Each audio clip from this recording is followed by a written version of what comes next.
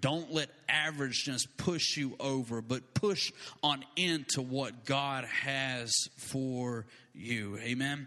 So we see here that the sons of the prophets of Elisha, because what had happened was there was the sons of the prophet of Elijah, and when Elisha became the prophet after Elijah's ascent, that all of the sons of the prophets began to be up underneath Elisha, and he began to pour into them and to teach them. And all of a sudden, the place that they were in began to be too small. It began to be too small because there was so much attraction to coming and finding their purpose right up underneath Elisha that they had to expand the walls and begin to rebuild. How do you know that's a great thing for the kingdom? Amen. And so we begin to see there that there was a smallness. There was a thing to where they were enlarging. They had outgrown their circumstances. They had outgrown. Somebody say outgrown. They had outgrown their circumstances. And I want to tell you something tonight that for most of us, this is where we're at. Most of us have outgrown our circumstances. Most of us have outgrown our situations, that there is more inside of most of us. Most of us, I mean, when you think about it, even when you go to work, do you really give 100%? Do you really, when you come into the house of God, do you really give 100% into worship? As a father, as a husband, as a mother, do you truly give 100% of your effort? But you have somehow, if you're anything like me, that you have figured out how to give just enough effort to make the day go by. That you just give 30% of your effort. You give 30% of your effort to your job, and you just stay underneath the radar. You don't want nothing going too high, but you don't want nothing going too low. As long as I can stay underneath the radar. And how do you know we do that a lot in life, if we would just be honest? We give just enough to our kids. We give just enough to our relationships. We don't give every single thing we have. And what that shows me is we're smarter than we give credit to. We are smarter than what we give credit to. Because if we're smart enough to give somebody 30%, but it looks like my full 100%. If I can give you 40%, but I'm still holding on to much. How many of the Bible says that Jesus said, he said in a parable about the talents, he said, I come and I give one person 1 talent. I gave one person 5 talents. I gave another person 10 talents. He says, but what you do with it, he says, there I will judge you upon. And so the reality is God has given us much, but what we do is we hide or hold on or hold back out of fear and refuse to give too much. Because if I worship with just 100%, people on the next row might not understand my praise. So I praise because the capacity of what's around me, I see people worshiping a certain way.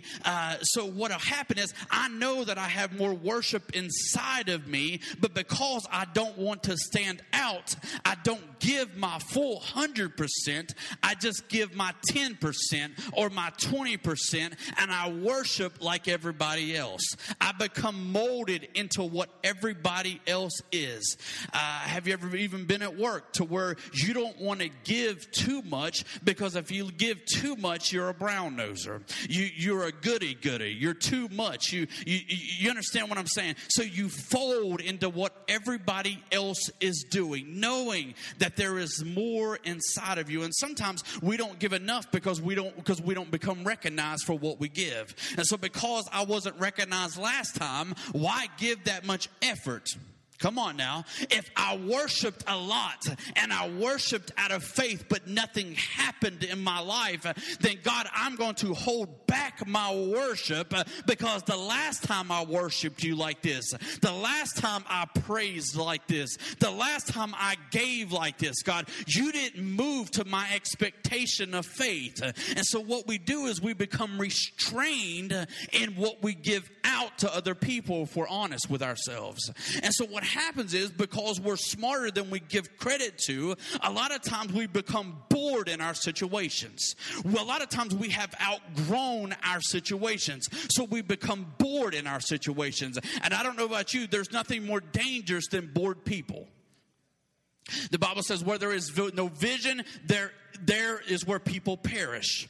Because when you have no vision over a thing, a lot of times our vision is just getting through the day. Can I just teach in here tonight? Our vision is just get through the situation.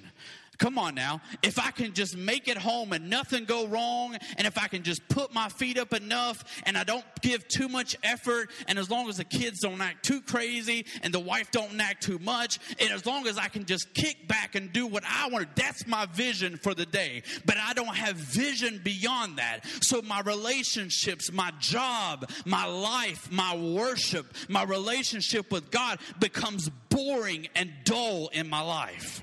Because we've outgrown our situations. A lot of times people think that they have outgrown it because they have excelled it, and they have excelled to a thing. They have put their all into a thing. And yes, there are them circumstances where yes, you do excel. But if we were honest, most of us would have to realize there is more inside of us that we could give to relationships, that we could give to the church, that we could give to God, that we could give to our jobs. But because we're bored and frustrated in our lives.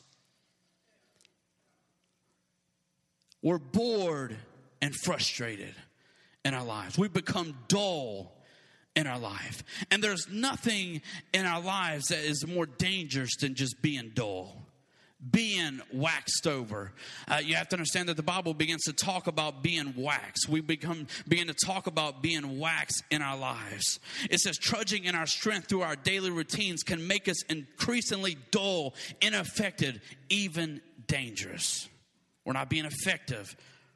We're not doing the things that God has called us to do. He begins to speak here about being waxed over in the Bible. Dull and waxed over are the exact same terminology. So when you see waxed, it means dull in the Word of God. So we begin to see here in Genesis chapter 18, it says, Sarah laughed at what the Lord had spoken to her because she had become waxed in her age. In 2 Samuel, it says that after fighting with the Philistines, David became waxed in his strength. Jeremiah chapter 49, Damascus became waxed over, feeble from pain. In Matthew chapter 13, Jesus spoke and he said, some of these hearts have become waxed over or dull, and their ears have become dull, and their eyes have become closed, not releasing the salvation and healing he has for them. And so because we're not giving the thing that God has for us, and we're swinging about things dull, God cannot release a blessing, a turnaround, a breakthrough in our lives, because we're just walking around bored. We're walking around waxed over. We're walking around just giving just enough effort into things. In Ecclesiastes chapter 10 verse 10, he says, if the axe is dull and one does not sharpen the edge, then he must use more strength, but wisdom brings about success. He says, if the axe is dull, one must and does not sharpen the edge, he must use more strength. Have you ever noticed in life that when we don't give to our full potential, in the long run, we end up having to use more strength out of us because we don't give enough love into relationships that we know that we have the capacity to give? In the long run, we end up having to give more out than just staying sharp every day. Abraham Lincoln said this. He says, if you give me 6 hours to chop down a tree, he said, I will spend 4 hours of it sharpening my axe. But have you know, most of us would run, grab the axe, run to the tree and start swinging. But he said, being an experienced woodsman, an experienced cutter, he said, I will spend 4 hours of it sharpening my tools, sharpening my axe before I ever get started. But have you know, most of us never want to take the time to do the dull things, to do the things that are mundane, to do the things that are routine. But because of that, we end up giving more strength into these things. The church is the gateway for God's voice here in this earth. The church is the gateway for God's voice in this earth. But fasting and prayer is the gateway for the believer, for the supernatural to release in our life. And so the Bible says also that Jesus said, some things shall not go out by prayer and by fasting.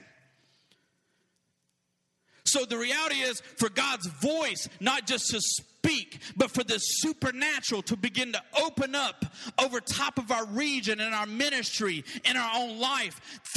Fasting and prayer has got to be a part of our lives that we continually begin to sharpen within us, that we can continually to let God work in and out of us so that His voice can speak into this earth.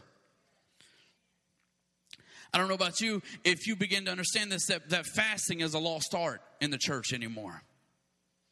I work with many people, and people are many different denominations, but all Christians, and most people do not fast. They've never heard a single teaching on fasting. They've never once in their life ever fasted. Have you ever had people that had to fast for lab work? And I'm telling you, they fasted for 10 hours, but they feel like they need to run to Bob Evans within a few moments. Come on now. I mean, as soon as their blood work's done, they're ready to run to Bob Evans after 10 hours. Because there's something about personal sacrifice where we deny ourselves and begin to put others first, begin to put God's presence in our life first, to where it's a lost art. And we wonder why the anointing of God is not as strong as it is. If we want the anointing in our life, if we want the power of God in our life, if we want breakthroughs in our life, if we want turnarounds in our life, we can't just shout about it. We can't just dance about it. But we've got to get on our knees and begin to deny some things in our life to say, God, I want you, God. God, I have a situation, God, that is so urgent, God, that God, I won't get up from this thing, God. God, that nothing is more important than God seeking your face, God, until this situation happens. Somebody shout amen. So Jesus, knowing that the supernatural presence release in this earth was through fasting, that even Jesus himself fasted for 40 days before he ever went into ministry. I'm talking about the Son of God. I'm talking about God incarnate here on this earth, the one that could speak his words and all things begin to happen. He says, but before I ever do a miracle, before I ever step into my arena, before my pulpit, before my platform, before my business, I'm going to seek God for 40 days and 40 nights. And I don't know about you, if you know the end of the story, that when he stepped into the Jordan, the same Jordan River that we're talking about here with Elisha, when he stepped into that presence, the power of God fell on his life, and he was empowered to do what it was in front of him. You want to know why we fast in the beginning of the year? Because we're fasting now. We're setting aside a time in our life, and this short moment in time will have a lasting effect over top of things that we're going to face this year, things that will rise, things that will come up. We'll be able to get in the Word of God, and the Word be so sharp inside of us that no matter what the enemy throws our way, we're already walking with the hedge of protection, with the anointing, endued with power. And we can say, devil, I've already been in his presence. There is nothing that you can throw at me that's too big. But devil, I rebuke you, and you got to go over top of 2015 in my life, in my family's life, in my business. So you got to go, because I've already been in his presence. Amen. So we begin to see that you have to understand that fasting is not a requirement. It is a choice. You don't have to fast to be saved. All you got to do is accept Jesus' blood, him as your creator, your savior, your redeemer. And guess what? You're saved. But how do you know if you want more in your life, you've got to go after more? You've got to put aside things. And how do you know it's time that we grow up and press into God? It's Wednesday night. We can talk like that, right? It's time to grow up and press into things and say, God, I'm going to deny myself because, God, there are things that I want. There are things, God, that, God, not even just for myself, but for my family, for this ministry, God, that's not going to come until I seek you. So we begin to see that they had outgrown their situation. They had outgrown their situation. And instead of staying content in their situation, like most of us would. Outgrown the relationships, outgrown the business, outgrown our daily efforts. He said, let us go down and rebuild and make something bigger. How do we know it's time in our lives that we rebuild some things in our lives? That we begin to rebuild situations. The Bible says that he'll give us double for our trouble. Everything that the palmer worm and the locust and everything that the enemy has taken away from us. But how do you know we got to go down and rebuild some things and say, God, I don't want to be content in my little box. I don't want to be content in my little situation. But God, I know that greater is he that is within me than he that is within the world. Amen. So we begin to see there that what's the odd thing is here the one of the sons of the prophet said, I'll go down and begin to get the wood. The son of the prophet, the one that had a prophetic gift on his life. I'm talking about he was gifted to speak words of knowledge into other people. He was gifted to speak prophetically into the air. He was anointed to bring about miracles, because that same thing that was on Elijah, the same thing that was on Elisha, now was on him. But he said, I'll go down and cut the wood. I guarantee you that when he signed up for ministry classes, the last thing that he ever thought he would be doing was swinging an axe and building a building. But how do you know that when your word don't match up to your world, you got to keep on swinging your axe? That whatever situation you're in, when it don't match up to the word that's inside of you, you got to do whatever's put in front of you, because the Bible said if I'll be faithful to a small thing, he'll make me ruler over a many thing. And I want to let you know right now that if your world don't match up with your word, just keep on pressing, keep on swinging the axe, keep on getting before God, and I guarantee you that all of a sudden God will begin to turn around a thing and begin to turn around, and your word will now match up your world. But you got to keep on swinging and say, God, I'll keep on sharpening my axe. It may not be my time to be on the platform. It may not be my time for promotion. It may not be my time for Mr. Right or Mrs. Right. It may not be my time for my finances to grow. But God, I'm going to sharpen my axe in this time. That God, when it is my time, baby, I'm coming out swinging, because I've been practicing with the lions and with the bears.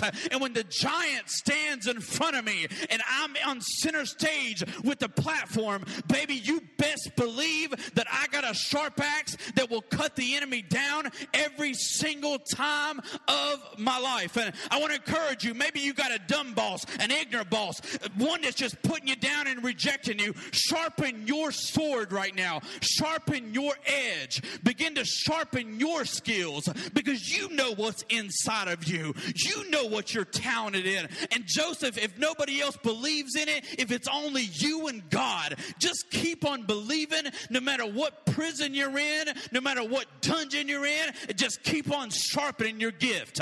Just keep on sharpening your talent. Keep on sharpening your worship. Keep on sharpening your sword, and see if God don't begin to move inside of you. Amen. You have to begin to understand there that he wants effort. He said, I need one to go down, and one spoke up and said, I'll be the one to go down. How do you know God is just looking for one to go down and do what he's called us to do? He's not looking for many. He's not looking for everybody. I look what Bishop says all the time. He says we're not called to save everybody, but we're called to save somebody. Come on now. And when you realize who your somebody is around you, having know you can be effective in your seasons.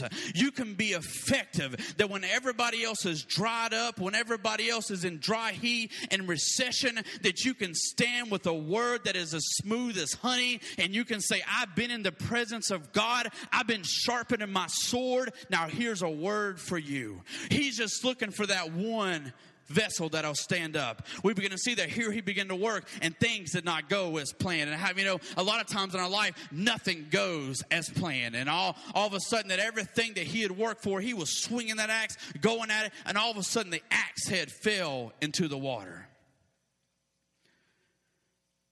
The axe head fell into the water. And the very first thing he did, I don't know about you, most of us would be ashamed. Most of us would hang our head. Most of us, especially if they're like my teenage children, they would act like somebody stole the axe. That was funnier than what people laughed. I thought they would be ashamed of what happened. But the first thing he did was cried out for Elisha. The very first thing he cried out for what had been lost in his life. Instead of having as long as you stay in denial about your situation, having your situation is never going to change. And as long as he stayed in denial about that axe head, it was always going to stay at the bottom of that river. It was always going to be sunken. It was always going to be destroyed. And nothing bigger in his life and in the people around him's life was going to be rebuilt. But when he began to cry out, it got the master's attention. Somebody say the master's attention. And I don't know about you, I'm reminded of blind Bartimaeus, that he could not see the master walking by. He could not see the throngs of the people, but he sensed that something great was around him walking by. And the first thing that he began to do was cry out and say, Father, he said, Master Jesus, Son of God. He began to cry out. And when there are things in our life that are lost, rather than sink our heads, rather than lose our worship, we need to have a cry inside of us. We need to have a thirst inside of us. We need to begin to have a hunger inside of us that says, I don't care what anybody else thinks. I've got to get the master's attention because I have lost some things in my life. And if I don't get them back, they're not just going to affect me, but they're going to affect people around me. They're going to affect destinies. They're going to affect purpose. They're going to affect vision. But if I cry out long enough, the master's attention is going to get caught, and he's going to hear my cries, and he's going to say, son, what is it you need? He cried out long enough. And I like it because Elisha came down and performed the miracle. Elisha came down and performed the supernatural. But he said to him, you go pick it up. He said to him, I've performed the supernatural, but I'm not going to put it in your hand. He said, you've got to go down and put it back in your own hands. And how do you know there are some things in our life that God wants us to do? There are some things in our life that God will not do for us. He cannot pray for us. He cannot fast for us. He cannot worship for us. He cannot come to the house of God for us. He cannot allow the fruits to grow inside of us. He says, but those things are your choice. He said, but if you'll let me move in the supernatural and you do your part, you watch and see if everything that's been swimming away from you, the thing that's been running away from you, the things that you've lost in your life, the things that have left you and rejected you, you watch and see when you reach out and do your part, the very thing that you could not grab a hold of, watch and see if that thing don't start swimming back to you. Because I'm reminded of when David said, surely, he said, I walk through the valley of the shadow of death. And I like it because he does not leave him in the valley of death. But by the end of the chapter, he says, surely goodness and mercy will follow me all the days of my life. Meaning my whole life I've been seeking after goodness. My whole life I've been seeking after mercy. He says, but now there's going to be a turnaround. There's going to be a breakthrough. That now I ain't going to have to chase it, but now it's going to chase me. Now I'm not going to have to run after things. I'm not going to have to run after promotion. I'm not going to have to run after relationships. I'm not going to have to run after breakthroughs. But the thing I've been chasing my whole life, the things that I even lost, now God's going to have a turnaround in my life. And now those things are going to come and overtake me. They're going to chase me down and open up the windows of heaven and pour out a blessing. Why? Because I got in his presence and I sharpened my axe. I refuse to stay wax. I refuse to stay dull. I refuse to stay content. I refuse to stay bored. But said, God, I'm not getting out of this situation until you turn this thing around, and the thing I've been chasing now will chase me. That's why it's important. Because I'm telling you this, if we, listen to me, even as the Tabernacle Praise, we have done great things. We have done wonderful things. The church has grown leaps and bounds, and leadership has been drawn to this place, and people and families have been drawn to this place, and leadership is in place. But if we're ever going to go to the next level, we cannot be content. But we got to get so uncontent with our flesh that we say, God, I want to see the next level. I want to see breakthroughs. I want to see blinded eyes opened up. I want to see deaf ears opened up. I want to see the addict saved. I want to see people with broken hearts come into his presence. I want to see families restored. I want to see this region making it hard to go to hell. But I've got to get so content with my flesh and say, God, let me get outside this box and let me go and rebuild this place in this region for you. But God, it's not going to come until I push back my flesh and I seek after you. Somebody shout amen. So 3 things you got to do. You got to have a made up mind. You got to have a made up mind. Number 2, it takes effort. And number 3, it takes action for where opportunity exists. Number 2, you got to confess what you've lost. Listen to me, you got to have a made up mind. You're never going to make it through day 1 if you don't have a made up mind. But I want to let you know something. The devil has a made up mind to kill, steal, and destroy you. But the Bible says he comes to come and give life, and that life more abundantly. But how many know there's some things that are not going to happen except by fasting and by prayer? There are some things, and I don't know about you, I don't want 2015 to be the same as, listen, we had great years in 2014.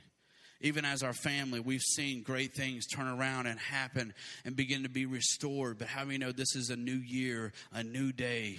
And the Bible says his mercy and his grace is new every day. And I want to begin to press into this year. And we want to see breakthroughs happen that God begins to use us. You got to have a made up mind. The Bible says, for as a man thinketh, so he'll be.